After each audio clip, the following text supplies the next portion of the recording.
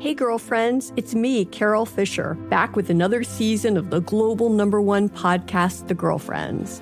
Last time, we investigated the murder of Gail Katz. This time, we're uncovering the identity of the woman who was buried in Gail's grave for a decade before she disappeared. Join me and the rest of the club as we tell her story. Listen to Season 2 of The Girlfriends, Our Lost Sister on the iHeartRadio app, Apple Podcasts, or wherever you get your podcasts. I'm Tamika D. Mallory. And it's your boy, my son, the General. And we are your hosts of TMI. And catch us every Wednesday on the Black Effect Network, breaking down social and civil rights issues, pop culture, and politics in hopes of pushing our culture forward to make the world a better place for generations to come. Listen to TMI on the Black Effect Podcast Network, iHeartRadio app, Apple Podcasts, or wherever you get your podcasts. That's right. Look out. It's only films to be buried with. The Resurrection.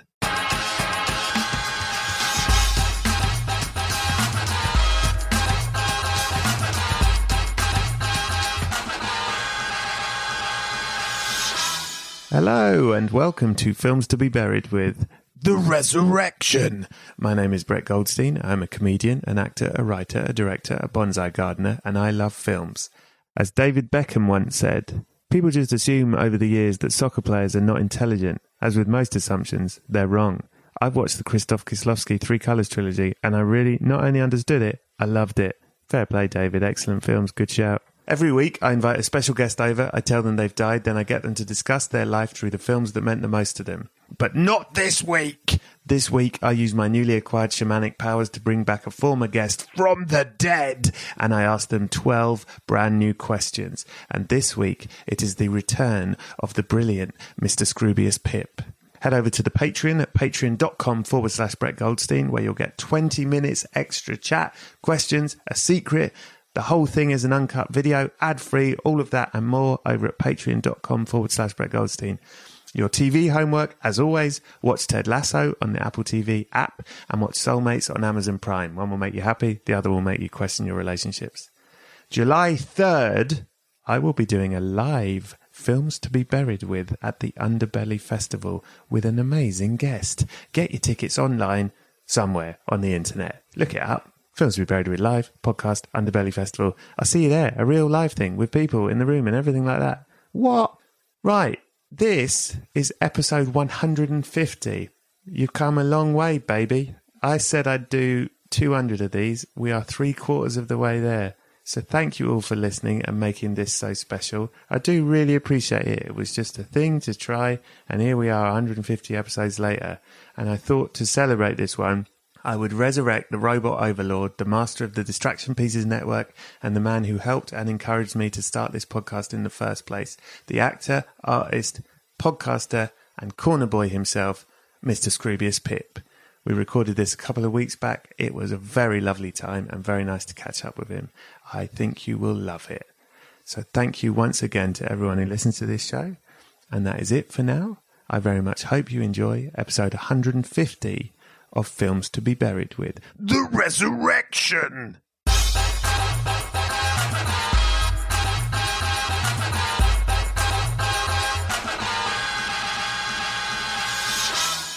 No, I think I'm good. Yesterday, I thought I've not got any good answers for any of these questions. And then I had a poo, fleshed them out, and I think there's some crackers now. Okay. You can leave that in if you want. Here we go. Hello and welcome to Films to be Buried with The Resurrection. I am joined today by an actor, a writer, a rapper, a poet, a runner, a salmon uplifter, a beard, a wrestler, a MMA referee, a podcaster, a writer, and a human robot man. Please welcome to the show the man, the legend, the corner boy himself, is Mr. Scroobius Pip! Hello, mate. Hi, how are you? Welcome back to the show. It's exciting to be back, mate. I'm glad you've highlighted the uplifting of the salmon community. I do. I really put a lot of time into building their spirits. I forgot what it's called. Salmon ladder. It's a salmon ladder. Yeah. You know, a lot of people say that I'm responsible for their motivation to swim upstream. You're just at the side of rivers going, go on, lads, go on. Come on, you got this. Go on. Scroobius Pip, since we last spoke, you've had quite the life. Bloody hell. Now, tell the listeners, you got a massive part in a massive, huge NBC show called Debris. Congratulations. Thank you you. went off to Canada to film it, and then Canada went into lockdown and you were trapped in a house for how long before you started filming? Well, there was 2 months before I started filming. So the pandemic started while we were finishing the pilot. So I got to come home. I was on set on the Friday night at like 1 a.m. and then I was on a plane by about 11 o'clock on the Saturday because they were about to close all the airports. So I was just like, get me home. And then I assumed the pilot was dead and it wasn't going to happen. And then we got taken to series. So I flew back out and yeah, all sorts of delays, none of which COVID related really, other than the 2-week quarantine. It meant, yeah, it was 2 months of being in an Airbnb before I made it to set. And I think that is the longest scene ever shot because the first thing I was doing was wrapping up the pilot. So that pilot that scene in the pilot was 9 months in making. How long does it play on screen, that scene? Under a minute, I'd say. Under a minute. And they edited it as well, so probably under 30 seconds. Riddle me this. Now, what's interesting about you, I know you, and, I'm a fan.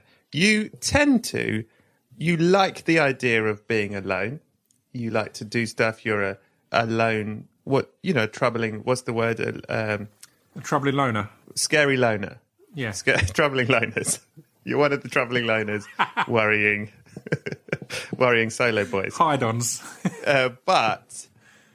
We also like people and social interaction and stuff. You were kind of forced into this situation of actually genuinely being alone for at least like 2 months where you were in a country you didn't know anyone, and there was a lockdown and you were in an Airbnb.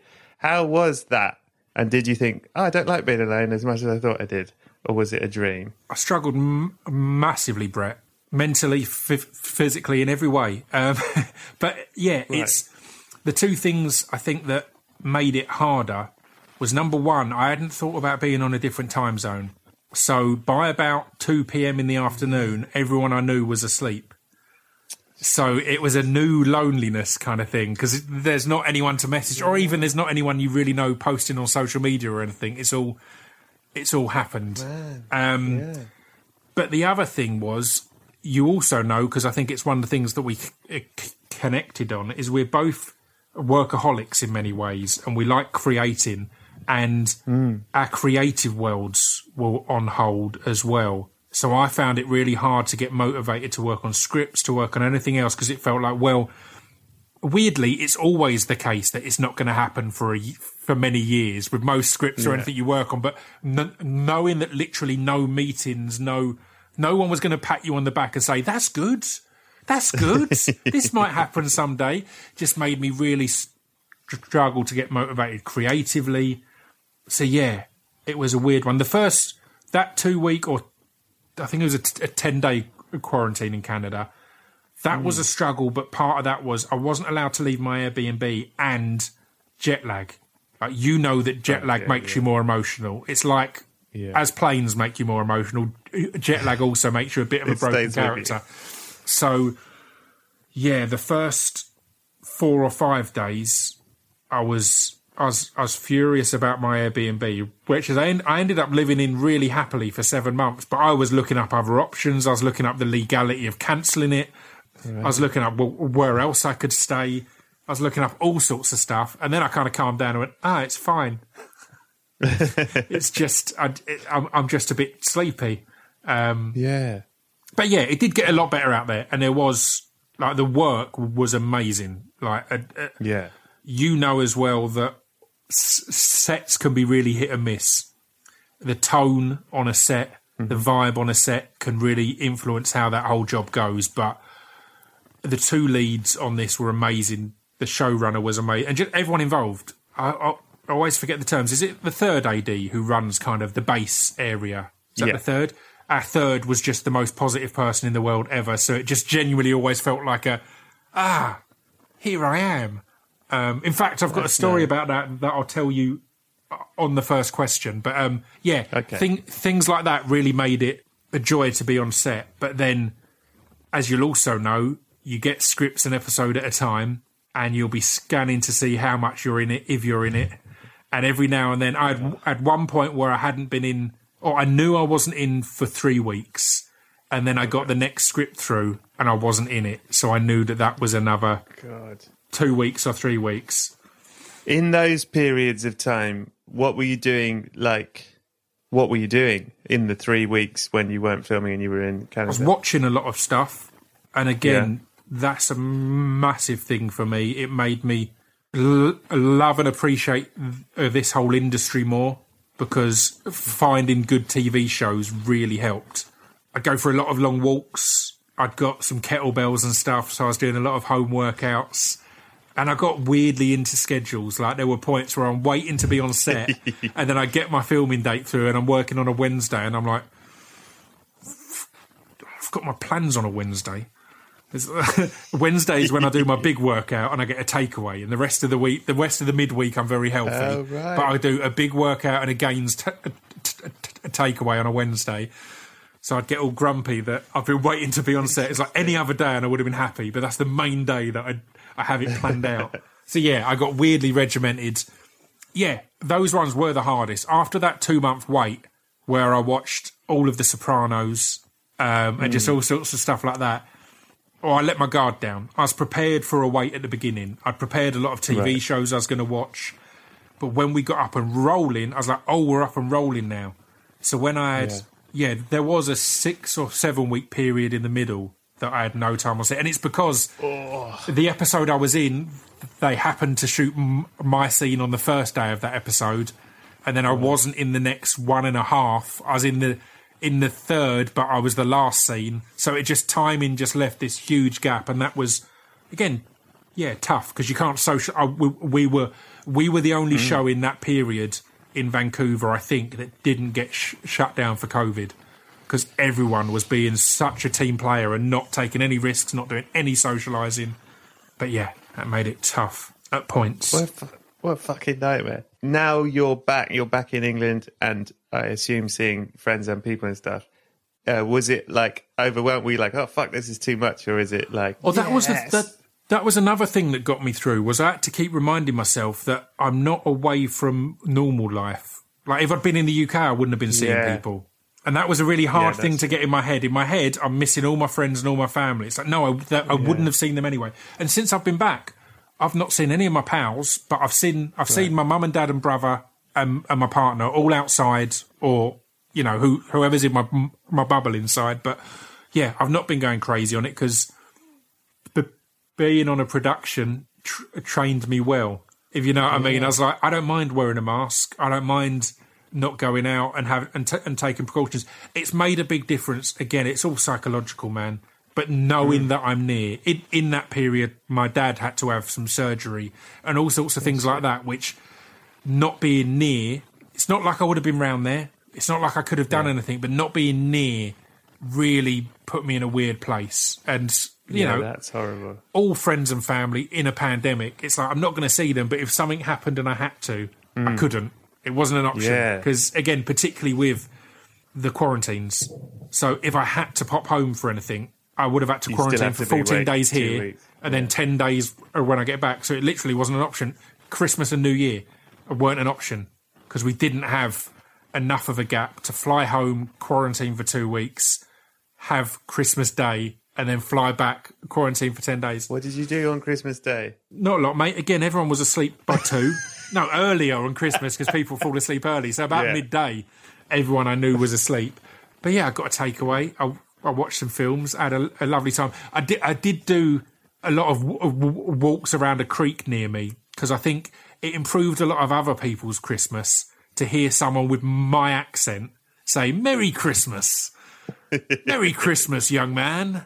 It made everyone feel a bit more Dickensian in Canada. So yeah, I did a bit of walking. I did a bit of hanging out. On Christmas Eve, actually, one of the producers and a few of the people in our cast bubble all had some food round theirs. And man, again, as you know, I'm not that social a guy. Man, I appreciated being invited to that. Yeah. I still left early. It's me. But I had a lovely time. 5 minutes of that, but yeah, I had a lovely time. I socialised, and then I walked home with some headphones on and feeling all Christmassy. And yeah, it was good. That's, I mean, man, you really, that's heavy. That's really quite hardcore. Yeah, it's been a weird one. Respect to you surviving that.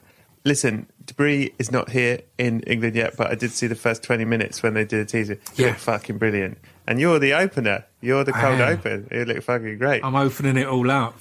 My question is, if you have an answer to this, having now done, I assume that's the biggest production you've done? That's a huge old role-wise, definitely. Like, my involvement.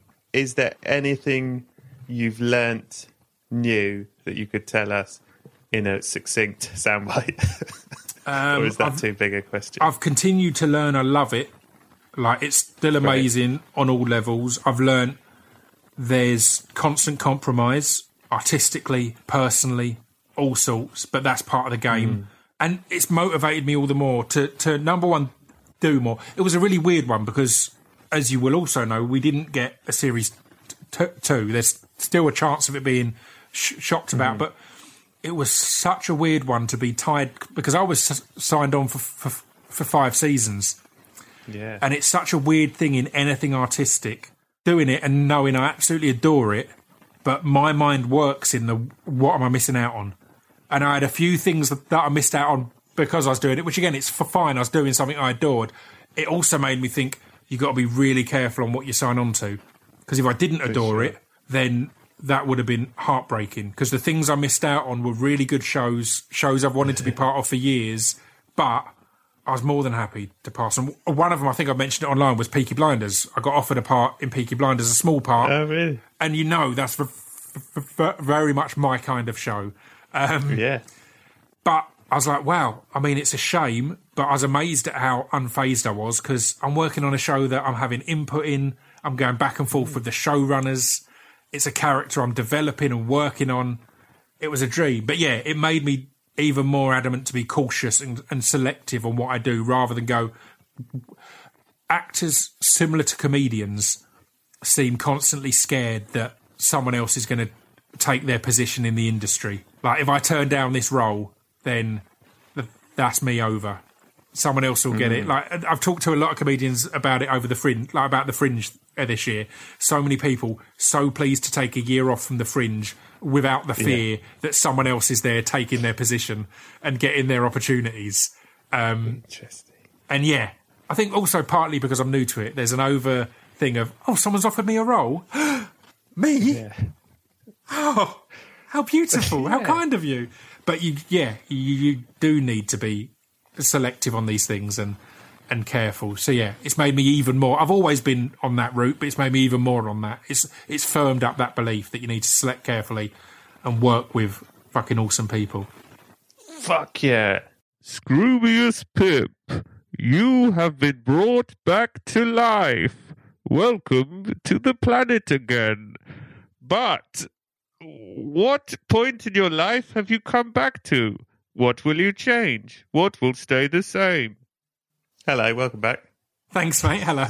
Do I have to answer those questions, or? Yeah. Where you've been brought back to life from your death. Where would you like to be brought back to now?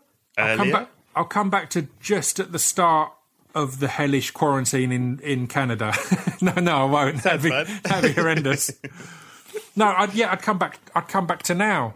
I really would. I wouldn't want to have missed any of your wonderful previous episodes, Brett. So it'd be, but also I don't want to go through any of them again. Fair enough. Yeah, I'd come back to now. I think there is an air of, if you can find it, there's an air of positivity. I think everyone has been taken down a notch or two because of the pandemic that we've just been through. I'm not saying I think a pandemic was what we needed, but, you know, everyone's been taken down a notch or two. Everyone's been reminded of their mortality. And I've just been reminded of my immortality as I've come back from the dead, so I've got the advantage. Bring it on. Well, welcome back. You've been resurrected, and on Earth, things have changed a bit since you died. People are sort of more obsessed with films than they used to be, and the which is weird because obviously TV is quite big at the moment, but no, people are still obsessed with films, and they want to talk about you through films. And the first question is, what is the last film that you saw, Scroobius Pip? The last film I saw was Holy Motors. Have you seen it? That film. I have seen that film. I'm on a bit of a David Levant obsession at the moment, and I enjoyed Holy Motors, but I've seen 3 of his films so far, and it's my 3rd favourite. But it's really good. I think he's just mind-blowing. I haven't seen his other films. Are they all mad? So are they all mad like Holy Motors? He's the lead actor in it. There's another film he was in called Beau Travail, which is Claire Denis. Is it Claire Denis or Claire Dennis? I don't know. Claire Denis. But I think she's amazing. Denis.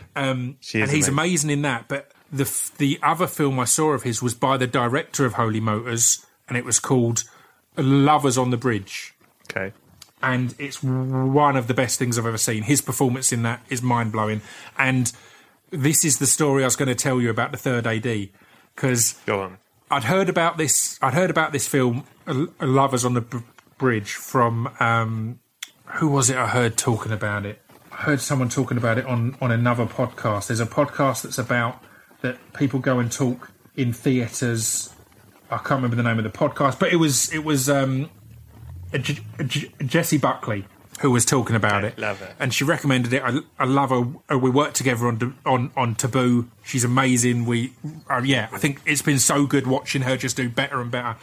And she mentioned this film, and I struggled to find it, but then I found it on Blu-ray while I was in Canada. Ordered it, popped it into my PS3, which I'd taken with me, and it's the wrong region. So I was like, oh man, I can't watch it.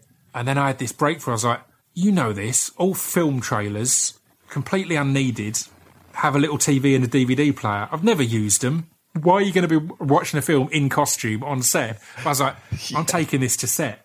So I said to Michelle Fish, who was our third, it was amazing. I said to her after one day, I was like, look, at some point, we're going to be here filming, you're going to wrap me, and I'm not going to want my car home for 2 hours, because I'm going to sit in my trailer and watch a film. I explained the whole story. She was like, this is the best. Right, we've got a mission.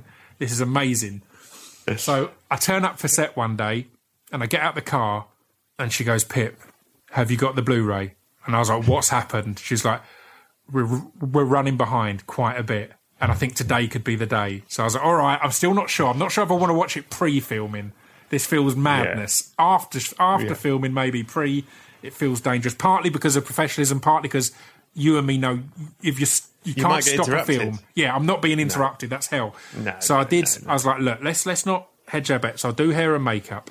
I did hair and makeup. I got in costume, and at that point, my character's in prison, so my costume is essentially pajamas. So it's perfect for watching a film. So I get my lunch, eat my lunch. I get a little cake.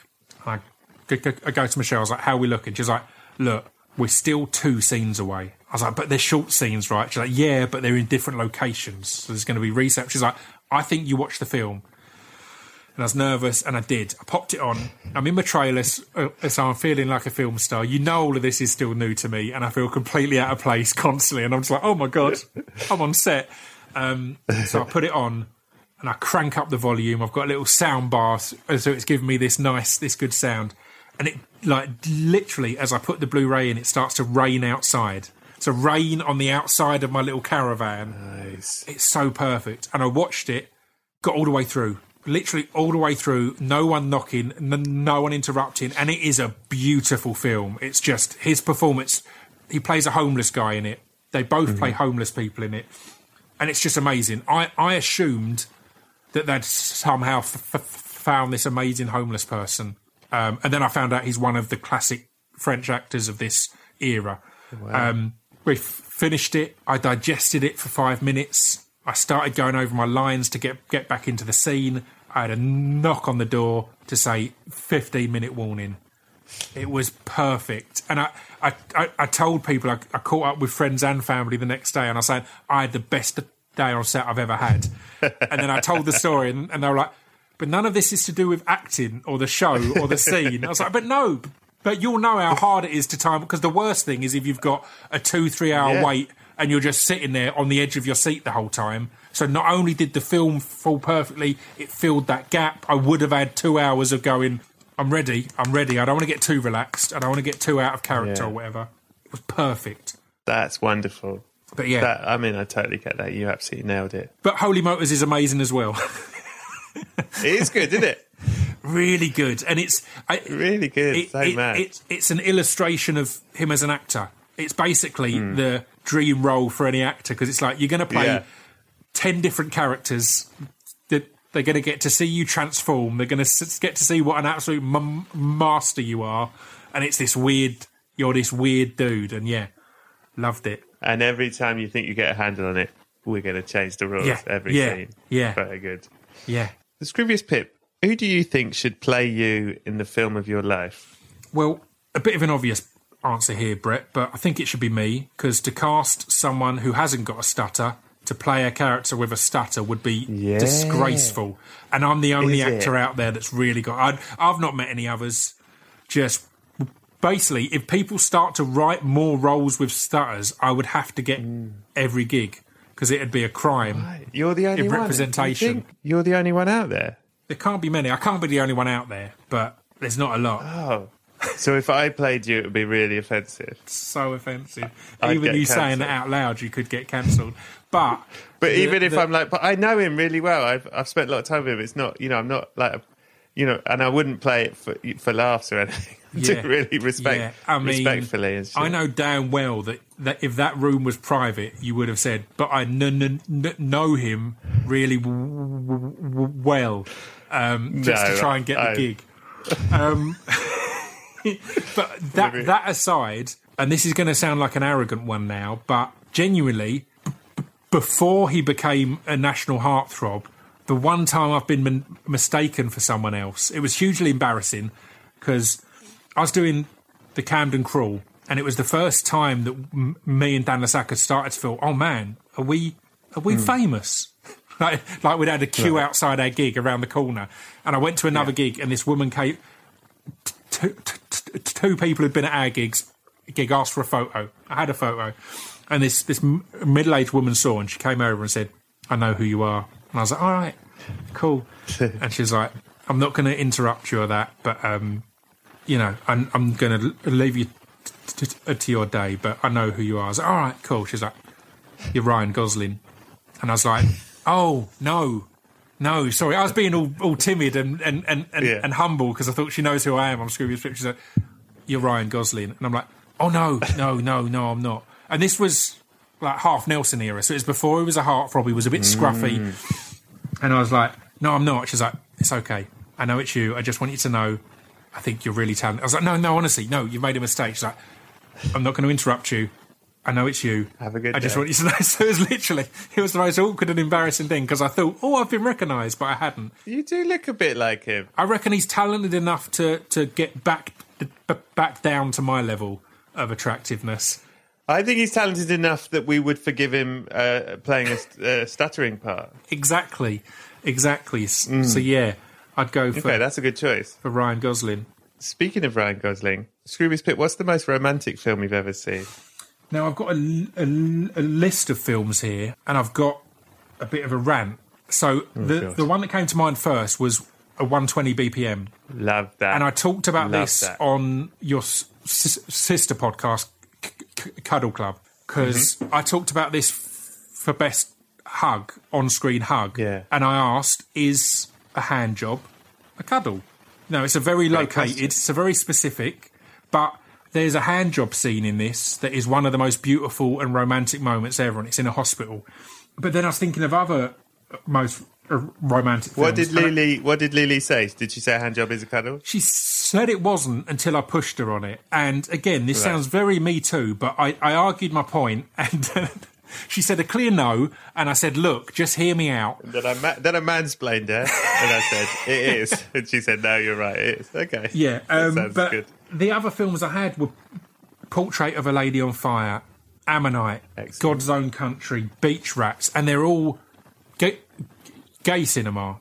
And I had this realisation that in heteronormative romantic films, the goal is always to fall in love. And in most queer cinema, the goal is to fuck, and that's about it. And then the falling in love then means all the more and is all the more powerful. And even, I'd argue against that in Portrait of a Lady of Fire, of a Lady on Fire maybe, and Ammonite, because the goal isn't to get laid, but it certainly isn't to fall in love. None of the characters are there looking for love. And in hetero love stories, it's nearly always, at least one of them is searching for it, or it's implied at least. And it feels like gay cinema gets to miss that cliche more often than not. That makes it all the more powerful. That when they do find love, it's all the more beautiful because it wasn't either of the characters' end goal. It's almost, particularly in Ammonite, there's a huge reluctance. It's completely against what either of the characters want or are looking for. And man, that makes it more powerful. So what's your answer, Ammonite? No, I'm going to stick with 120 BPM. But it surprised me that all the films I was going through were all gay cinema. That's really interesting, yeah.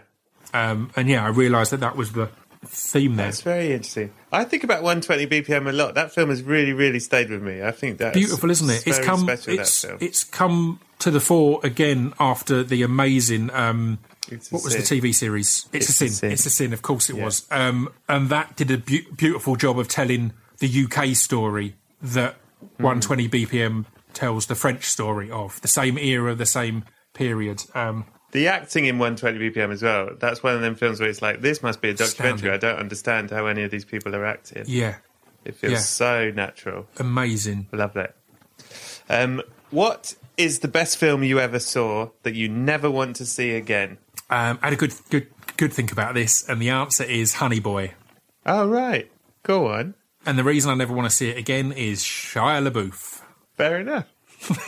enough. It's more than that, because I think it's a wonderful, wonderful film. I really enjoyed it. But it also excuses Shia LaBeouf's actions a bit, because it is kind of his story of his childhood, which was very rough and very horrible. You then add that FKA Twigs is in it, who is her performance is astounding. I think she's a wonderful artist, and to hear what he put her through is heartbreaking. So it's in general, I struggle with films of people who have been outed as abusers, but this one jumped out because it's almost his but, if you know what I mean. And again, it's true as well. I do think there is that thing of most people, like, when does the victim become the abuser? He was abused in many different ways in his childhood, so he's the one that we're sympathetic to, and then when he starts to repeat some of these actions, he's rightfully the one that we're hating on. And I think it's really complex, and I do think fuck Shia LaBeouf, but then I also think fuck Shia LaBeouf with help and therapy and assistance, and fuck him well. I think he needs. It's a tough one, man. I think all of these things are tough ones. I think cancel culture is hugely exaggerated, but I also think there's something there, and we're too quick to make the solution to everything that person's career is over, rather than that person deserves to suffer the consequences. But I also believe in rehabilitation rather than punishment in most situations. And I think that's what our prison system is meant to be. It's meant to be rehabilitation. It's not meant to be punishment. It's meant to be... It doesn't work because of the way they're run. But that's why I struggle. I really enjoyed Honey Boy, and I got to enjoy it for a very short amount of time before everything came out that's like, no, massively fuck this guy. Before you wanted to fuck him well. That's very interesting. But to fuck him with love and with understanding and with some kind of, I don't know. As I said, he's someone who's been through some shit, and that's what irks me about that film, is it makes me more sympathetic to someone who I would normally be, let's just get rid of this absolute dickhead. Hey girlfriends, it's me, Carol Fisher. I'm so excited to tell you about the brand new series of The Girlfriends. In season 1, we told you about the murder of Gail Katz at the hands of my ex-boyfriend Bob. At one point, a woman's torso washed up on Staten Island and was misidentified as Gail. She spent 9 years in Gail's grave, and then she just disappeared. It's almost like it's become this moral obligation to find her. And that's what we're going to do. Find this missing girlfriend and tell her story. With the help of some of your favorite girlfriends from season 1, like my producer Anna. Oh my God. My friend Dr. Mindy Shapiro. Hi, it's Dr. Shapiro, and I'd like to speak with the Deputy Medical Examiner. And of course, Gail's sister, Elaine Katz. Having no closure, it kills you. Join us as we try to solve a 35-year-old cold case. It's not going to be easy, but it's going to be one hell of a ride. What? I can't believe this. Listen to season 2 of The Girlfriends, Our Lost Sister on the iHeartRadio app, Apple Podcasts, or wherever you get your podcasts.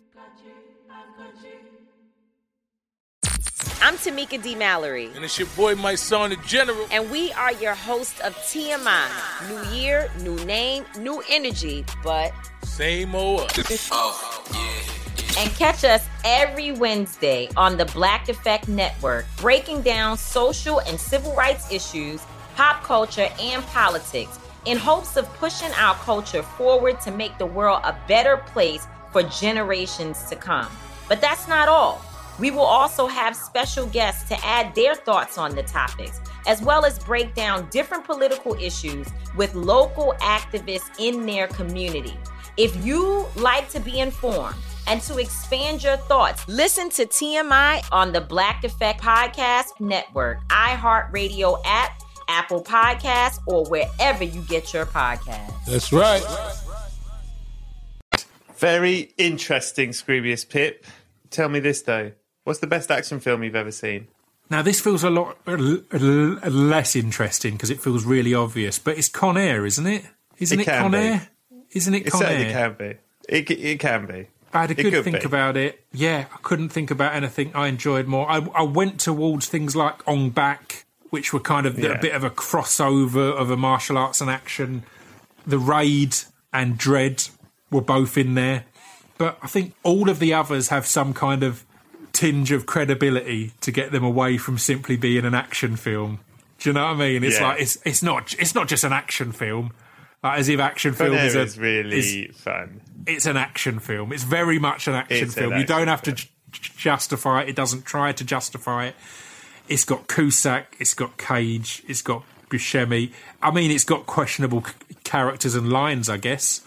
But yeah, it's a lot of fun. You could have Con Air. I'm not taking that away from you. What, Scroobius Pip, of all the films that exist, if you had to, which film do you think you could have made and why? This is one of the questions no one's entirely sure what it means, including me.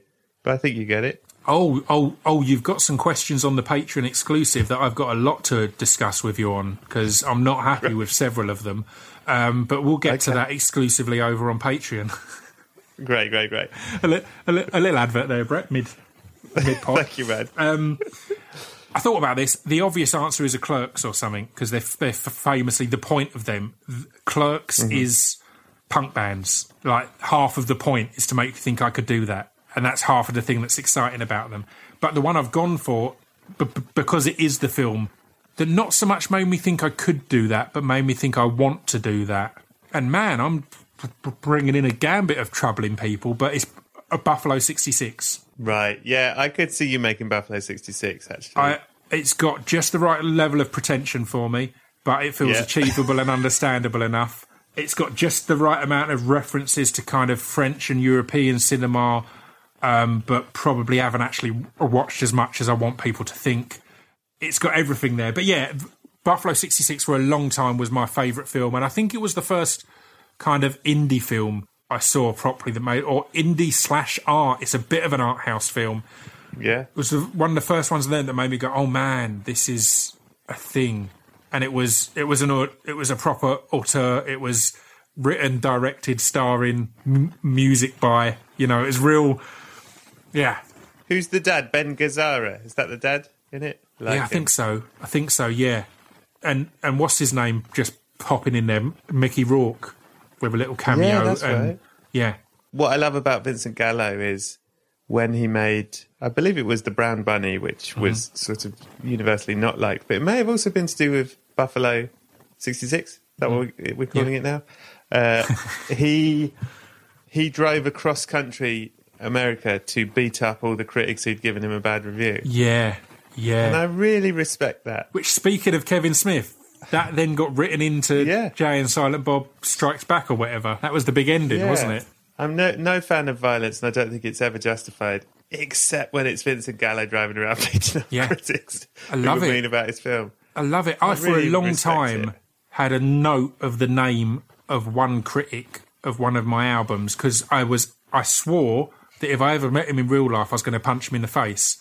And the reason being was, I think people have started to forget that there's consequences in the real world to what goes on online. And I think we see it a lot on Twitter, a lot on these kind of things. And this particular article had written a bad review of one of my records, but had theorised that I'm racist. And that really annoyed and offended me. And I'm not going to drop some of my best mates are black, but I've got black family who are younger than me, who it was a real moment in my life, just a heartbreak. I thought the idea of them being racially abused, it would make me so angry. Like my niece who I used to babysit, since she was like that big, the thought of that adorable child being abused because of her skin colour would infuriate me. So his theory of it came from, I'd been asked in an interview who some of my favourite rappers were, and I think off the top of my head I'd said some white rappers. And again, I like a lot of different rappers, and I would, in reality, I would now make sure I didn't just give a list of white rappers, because I think that is damaging, and it is an art that has come from the black community, and it's important to pay correct homage in that way. So I get the point there, but to write in an article that I'm likely racist or have racist tendencies just infuriated me. Yeah, that's pretty bad.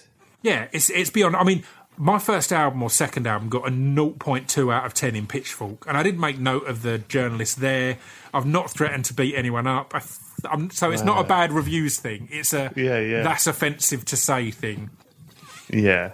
You know? I'd say that's totally legit. What is the film you have pretended to like to impress people? By impress people, do you mean get through a podcast with the star of said film? Let's say yes. Because I think I'm good at lying to myself. Because when I had Michael Fassbender on, I genuinely enjoyed The Snowman. And when I think back, I don't think it was great. And when I had Kevin Smith on, I genuinely enjoyed Jay and Silent Bob the reboot. And when I think back now, I don't know if it holds up. I think I enjoyed it because of nostalgia that we previously mentioned there. And yeah, I think I'm good at lying to myself, because genuinely I've had ones where someone has got work I'm not a fan of and I've just dodged past it, or I've turned down the interview. But those two, I genuinely raved about the films, and I've had people furious with me, going like, what do you mean? So I remember texting you about The Snowman and going, is it? Okay. But on the podcast, I said, and I stand by it, I think what I liked was it felt like a BBC crime thing. And I think that was actually the fact it seemed a bit amateurish in places. It didn't feel as filmic and cinematic. Yeah, I enjoyed it at the time. And again, I would have in private, I would have fought my own corner. I'm sure I did then. I'm sure I didn't just say, it's just for the interview. But yeah, the more I think back or see clips from stuff that I was like, I rated that, I think, am I just good at lying to myself? Am I good at going, I really want to talk to Michael Fassbender, I think he's amazing. You'd best enjoy this film. That's a good skill. I also do think that we have a really important thing that we need to hold true to, is we often get to see films before the public or the critics have told us if we should like it or not. And I think on that one, like, I watched it and enjoyed it, and by the time I was about to do the interview, it had started to get a bit of hate. And I think that made me more resolute to the no. Just because you've told me it's rubbish, I watched it at the time and I thought it was amazing. So just because you're all telling me it's rubbish now, I'm not having it. But yeah, I think it made me maybe more resolute on that to go, man, it's kind of a masterpiece. Is it the greatest film ever made? It might be the greatest film ever made. The choice to cast an actor who couldn't put together a sentence in Val Kilmer at this point was so powerful. The choice not to film 25% of the script was powerful. What is the film you've never seen that you think it's mad you've never seen it? Brace yourself, Brett. It's Paddington 2. That is mad. What is the film you love that you don't expect anyone else to like? Are we moving on that quickly? Okay, well, I've seen Paddington 1. That is the only reason I do the resurrection is for that question. The film I love that I don't expect anyone else to like is Killer Joe. Go on, I've seen Killer Joe. I like that. The reason I don't expect anyone else to like it is it's the first film I've raved about to people that I then got abusive messages back after I made them sit through it. Or that and Way of the Gun are the first two films that I was like blown away by. And Killer Joe stands out because I recommend it to Amy Bullman of the Mum and Mama podcast, our network friend. Yeah. And her and her partner at the time watched it and messaged me going, what the fuck have you just made us sit through? And I think it made me realise that there are certain things that are very much an acquired taste. And I think I don't notice that enough. Again, on my first album, I'm having flashbacks now, but on my first album, I talk about death a lot. And it was only when the reviews came out that people saying it's all quite morbid. Even the positive reviews, it's quite morbid, but it's important to talk about these things. I didn't realise that we don't talk about death much. I just didn't know that. And yeah, I've had that with numerous films and numerous other things. So people will think of me as this bleak or morbid or morose person, but it will just be like, oh no, I just didn't know there's certain things for certain times. I thought everything was for every time. And I guess I probably recommended Killer Joe to a couple on a Friday night. And it might not be a couple's Friday night film, but I loved it. It's one of my favourites. It just, yeah. Killer Joe is also, it's where I first saw Love of My Life, Juno Temple. Yeah, She's, exactly. Incredible in Killer Joe. Yeah, absolutely. Her performance and McConaughey's performance, just astounding, in my opinion. And then later finding out it was a play. And that's why it's kind of, it didn't feel like a film. It had something, but I think they did a really good job of, because I think it can be bad when you adapt a play and essentially you've just filmed a play. Because film and the theatre are very different art forms, from the acting to the directing to everything, in my novice opinion. Yeah, plays are boring. Yeah, exactly. But I think they kept the beauty of the play in there, but yeah. Yeah, they did. What's the film you would show a lover as a test to see if you should be together? It's uncomfortable time, Brett, because it's Super Bob. I always get Super Bob in, but genuinely, I watched it with my partner and we both adored it. And I'd watched it at least 4 or 5 times at that point. And this comes back to the thing of, because I don't know that there's certain things that aren't for certain times, I think people often, from the outside, have an opinion of me as being quite dark, quite brooding, or whatever else. Like, there was another date years ago that a girl came over and I was like, you've got to watch this film. And it was Dead Man's Shoes. And I love it, but it ended and she was like, I mean, it was great, but why have we watched that? I'm so sad. Like, this is miserable. And I was you were like, should we go to bed? Yeah, I was like, I just thought it was great. I didn't think about it as anything other than a great film. Yeah. So Super Bob is that one, because it's so, as I tell you all the time, it so beautifully addresses love and happiness and positivity, and at no point feels saccharine or cheesy or over the top. And I think I love that shit too. Just because you might know that I'm putting on this really weird, or I've written loads of songs about suicide or whatever else, I also think these things are beautiful when they're done right. So yeah. You're very nice, Scroobius Pip. I appreciate it. And you're right. If you show a date Super Bob and they don't like it, you immediately should break up. Yeah. That makes sense. 100%. if that's that's sort of the message of the film, I suppose, isn't it? I love the idea of it as your answer to that question. Yeah. If you don't like this, it's going to be pretty awkward. You enjoying this? You enjoying this? You enjoying it? You didn't laugh at that bit. What's wrong? This is basically an advert for being in a relationship with me. So how are you feeling about it? This is what it's like. Yeah, it's going to be this awkward. Yeah. What is... thank you, though. What is the film that made you the most uncomfortable? Now, I've kind of got a prelude to my answer here, because I'm reading uncomfortable as unwanted uncomfortableness, because I go and see every Gaspar Noé film in the cinema for the uncomfortableness. Like, there's a lot of things I enjoy at home, but Gaspar Noé films, and again, a lot of things I'd rather be in an empty cinema. But Gaspar Noé films tend to be only on incursions and stuff like that, and it'll be quite full. Yeah. And I adore the uncomfortableness of when the end credits are rolling and everyone has to get up and go into even if it's just the light of the foyer, and be around other humans and know that you all saw that together. You couldn't see each other in the dark, but now the lights are up and you can see each other's faces. And I saw Irreversible in the cinema with Amy Ballman, actually, who I previously mentioned. And people walked out. This woman. I went to see Enter the Void in the cinema, and I love Enter the Void. And the most recent Climax, which is my favourite of the Gaspar Noé films. I just adored it.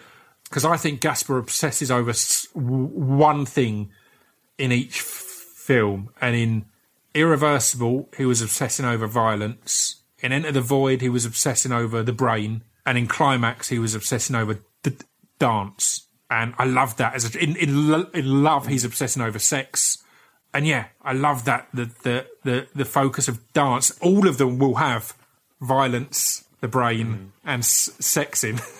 They'll have all of them, but he obsesses over one. And I loved it. But again, I felt that was a cheat in the question, because they're chosen the discomfort. So, one year on Boxing Day, we were visiting my uncle, and we decided to all go to the cinema as a family. Me, my mum, my brother, my cousins, who were all younger than me, my aunts and uncles. And the only thing that we all fancied was Girl with the Dragon Tattoo. Which heard the book was good, heard it's a good adaptation. And there's a pretty unpleasant rape scene in that film, Brett. And sitting there watching that. Boxing Day. On Boxing Day with uncles, aunts and younger cousins and my mum and my brother. That was the most uncomfortable I think I've felt in a film. Although, it's just come to mind, I did also go and see Shame with a female friend that was a platonic female friend, and within moments, Fassbender's big old wang is swinging about on the huge screen. So that was fairly uncomfortable as well. But it's got to be Girl with a Dragon Tattoo, purely for the quantity of people to feel uncomfortable near. It wasn't one person. It was a whole family. At least it wasn't your idea. At least it wasn't like, hey guys, I'm taking you. Yeah, this is the one. I've got this film to show you. That film was not a massive success, and I find it so fascinating, because I'm like, it seems so obvious to me that it was marketed, like, A, putting it out on Boxing Day is a terrible idea, and B, the tagline was, it was called the feel-bad film of the year. It's like, no one's going to go see that. No one's looking at that tagline going, oh, no one except the Pips. Gladys Knight and the Pips are all going. Saddest Night and the Pips. Is what happened there. Yeah. I'd never realised that your family are the backing vocals for Gladys Knight. We are. We'll forget. We are. That's mad. What a mad film to put out on Boxing Day. Yeah, really a weird choice, I guess. And I think it's because of that we didn't really anticipate quite what we were getting ourselves into. Yeah. Because normally, Greatest Showman that's a Boxing Day film. You put out Greatest Showman Boxing Day. Yeah. We're all going. We're having a lovely time. Little Women. You don't put out Irreversible. Oh, thank you. I'll have Little Women. Little Women. Thank you. A Christmas miracle. Thank you. 100%. In the heart of the sea. Yeah. Sort of. Okay, yeah. Why not? Okay. So Girl with the Dragon Tattoo was the mad world of Christmas of Christmas entertainment. So why is Mad World Christmas number one? That's not a Christmas #1 song. Come on. Absolutely what are you doing? True. If you could show a child one film, what would it be? And also, what are you doing in this scenario? I'm still deciding on this because I've got 3 written down here. And one, I just want to talk about with you. Okay. Another one we've talked about before, and it's got a good child performance, and that was the only real reason. But I'm going to go with, because it's a cartoon, and kids love cartoons, Akira. Let's expand their minds. Let's show them. Okay. I think at some point they have to learn that the world is unpredictable and scary. And I think starting with a cool kid in a cool jacket on a cool motorbike, and then going into everything that comes in Akira would be a hell of a ride. And why have you been left alone with this kid? Well, I told them I was going to put the Trolls film on. You see, my kid answer was Black Cauldron, but we discussed Black Cauldron in the last episode. So there was a few things on this that I thought my answer was one thing, but I was like, no, we've discussed that film before, I think. So, yeah, listen, I think Akira. I saw Akira when I was little, and I'm, like this. So, yeah. The other one that was on my list was Monos, which is one of my favourite films of all time, and it's an almost all-child cast. Older children. That is not a bad idea. But almost all-child cast, and I think a lot of kids in England need to up their game, and they're messing about and just being children, and then you see a film like Monos and go, these are children, and they've not only, in the real world they've made this film, and in the fictional world, they're essentially fighting a war against an invisible opponent. And, that film just blew me away. So that was one that I was like, well, that'll get kids in line. Yeah. Monos is really good. So good, isn't it? It's really good. It's so I watched that in the cinema just I'd had it recommended by an acting teacher I was working with at the time. Just getting that in there. I've trained now, Brett. Oh, okay. I didn't know what to expect, and man, it just blew me away. Just every performance in that was just absolutely astounding. And it's a film that could not be made in the West. Like, the risks that were taken in that film would not be taken by an American production or a British production. When they're going down the rapids and you can't have faked it, you'd be like, no, we're not doing that. That's crazy. And it's really old school. Astounding. It feels like Wrath of God, where it's like, wow, these people have had an experience here, and it's probably not the best way to make films because they've almost died, they've changed permanently, but man, every actor wants to make films like that, theoretically. Yeah. Probably not in the reality. I spent the first 10 minutes of this moaning about being in an Airbnb for 7 months and being a bit bored.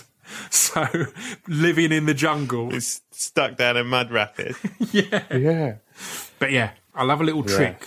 Like, in the pilot of Debris, we had this bit where me and the guy I'm with had to disappear. And it was all done as a one shot and a little trick where we just have to jump behind the cameraman at a certain point, and there's a slight, and just things like that.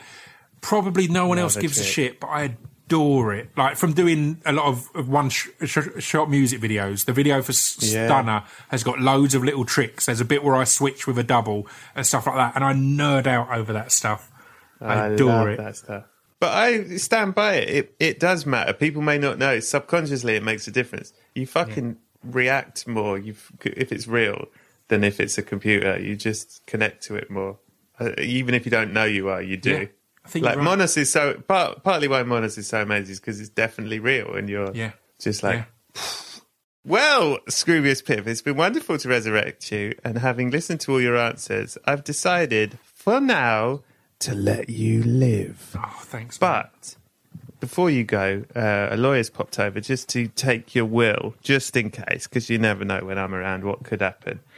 And the only thing he needs is, what DVD would you leave in a will were you to die again in the future? You can leave one DVD for whoever you want. I think it's a big callback to my first appearance on here, and it's going to be Harvey. And I'd leave it to literally everyone I love, because I think it's genuinely... I banged on about it before, so I won't bang on too much, but I think it's it genuinely changed my outlook on life. in many ways. In what way? How did it change your outlook on life? Just the character, his approach, the fact that the kind of end of the film is going, yeah, he's a bit weird or he's a bit odd, but he's happy and he's positive, and that's okay. And we don't have to. This is going to sound really heavy now, but there was a period in my life where my parents were giving me, or were putting me in speech therapy, and they took me out of speech therapy because they didn't like the fact that all of the teachings seemed to imply I was broken and needed fixing, and they believed I wasn't broken and didn't need fixing. If I want help and can help my stammer, then great, but if not, that's just who I am and part of who I am. And I think that's I'd never realised that connection, but I think that's really the story of Harvey. And there's a quote in it that I put on my first record that he says, my mum always used to say to me, in this world, Elwood, as she'd always call me Elwood, in this world, Elwood, you can be oh so smart or oh so pleasant. For years I was smart, I recommend pleasant. And I love it. It's beautiful. So yeah, I'd leave Harvey for literally everyone, a copy each. I'd proper Oprah Winfrey it. You get a Harvey. You get a Harvey. You all get a Harvey. You get a Harvey. That's very lovely, Scroobius Pip. Thank you very much. Now, is there anything you would like to tell people to look out for, to watch, to listen to before you go about your day? Not at all. Everyone should just enjoy themselves and watch more films. Or what I would tell them to watch is, when you feel safe and comfortable, watch films in the cinema, because you and me have both been banging on about this for years, but man, is it more important than ever for two reasons. I think, number one, we're going to lose a lot of cinemas because of the pandemic, and number two, also partly because of the pandemic, but it was already going there, we're going to lose a lot of amazing films, because you will know as well, every production company is looking for TV shows, because TV is where it can reach everyone. We've got Netflix, we've got Prime, we've got Apple TV, which also, I need to mention, having one of the hits of the year on Apple TV makes it even more impressive with Ted Lasso. Because let's not be about, not everyone had Apple TV. Everyone had Netflix, so Tiger King goes on there, bang, everyone's watching it. Not everyone had Apple TV, and Ted Lasso being so praised and so huge, a lot of those people who saw it got Apple TV to watch Ted Lasso, and man, that's mind-blowing in this day and age. Like, when people are so lazy, like, you will have had stuff before, independent stuff, that you're like, it's available now, where? You've got to buy it on iTunes. Like, So honestly, you can rent it on iTunes. Yeah, I'll get round to it. Like, people are so lazy if it's not already on their phone or already in their streaming system. So true. It's fucking amazing, man. So yeah, a big bit of love on that. But yeah, just cinemas, man. It worries me and scares me. As I said, I adored doing Debris, but one of the things that 7-month period had me feeling was, I want to make more films, man. Because I love getting to develop a character and be a character and potentially have series after series, but I love films. I love the focus of films, the freedom of films, the not being restricted to a running time, to advert breaks, to all these other things, to hopefully all of the artistic decisions being made for artistic reasons. And film is still really the only place that happens. I know Netflix, I know Apple TV can have more flexibility on that, but still there's some resistance to that freedom. There's still, we want to kind of get the running time around this or around that, rather than around how long it needs to be for this story. And film is where that is. So get in the cinemas, man, when you feel comfortable and safe. I'm also not trying to rush people out of a pandemic to indoors, you know. Lovely. Well, lovely boy. Thank you, Scroobius Pip. Thank you, Brett Goldstein. I hope you have a wonderful life, and I'll see you soon. Good night. Oh, man, I'm going to die again, aren't I? Shit.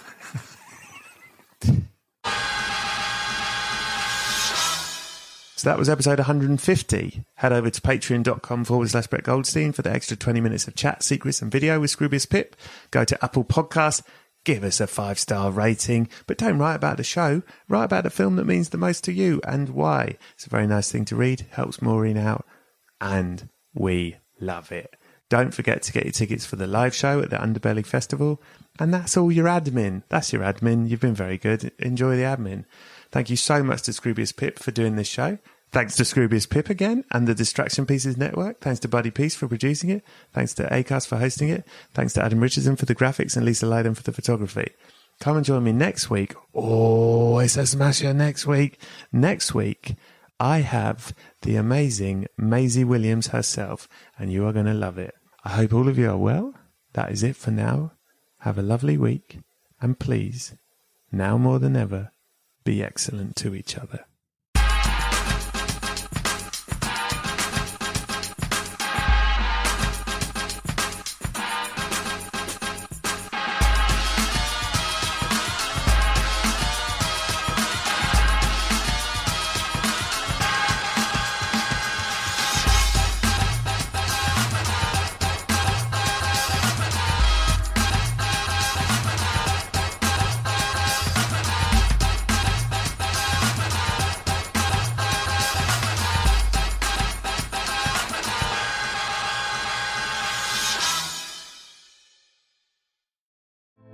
Hey girlfriends, it's me, Carol Fisher, back with another season of the global #1 podcast, The Girlfriends.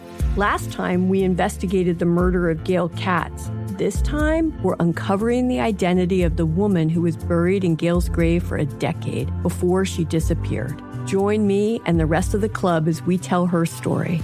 Listen to Season 2 of The Girlfriends, Our Lost Sister on the iHeartRadio app, Apple Podcasts, or wherever you get your podcasts. I'm Tamika D. Mallory. And it's your boy, my son, the General. And we are your hosts of TMI.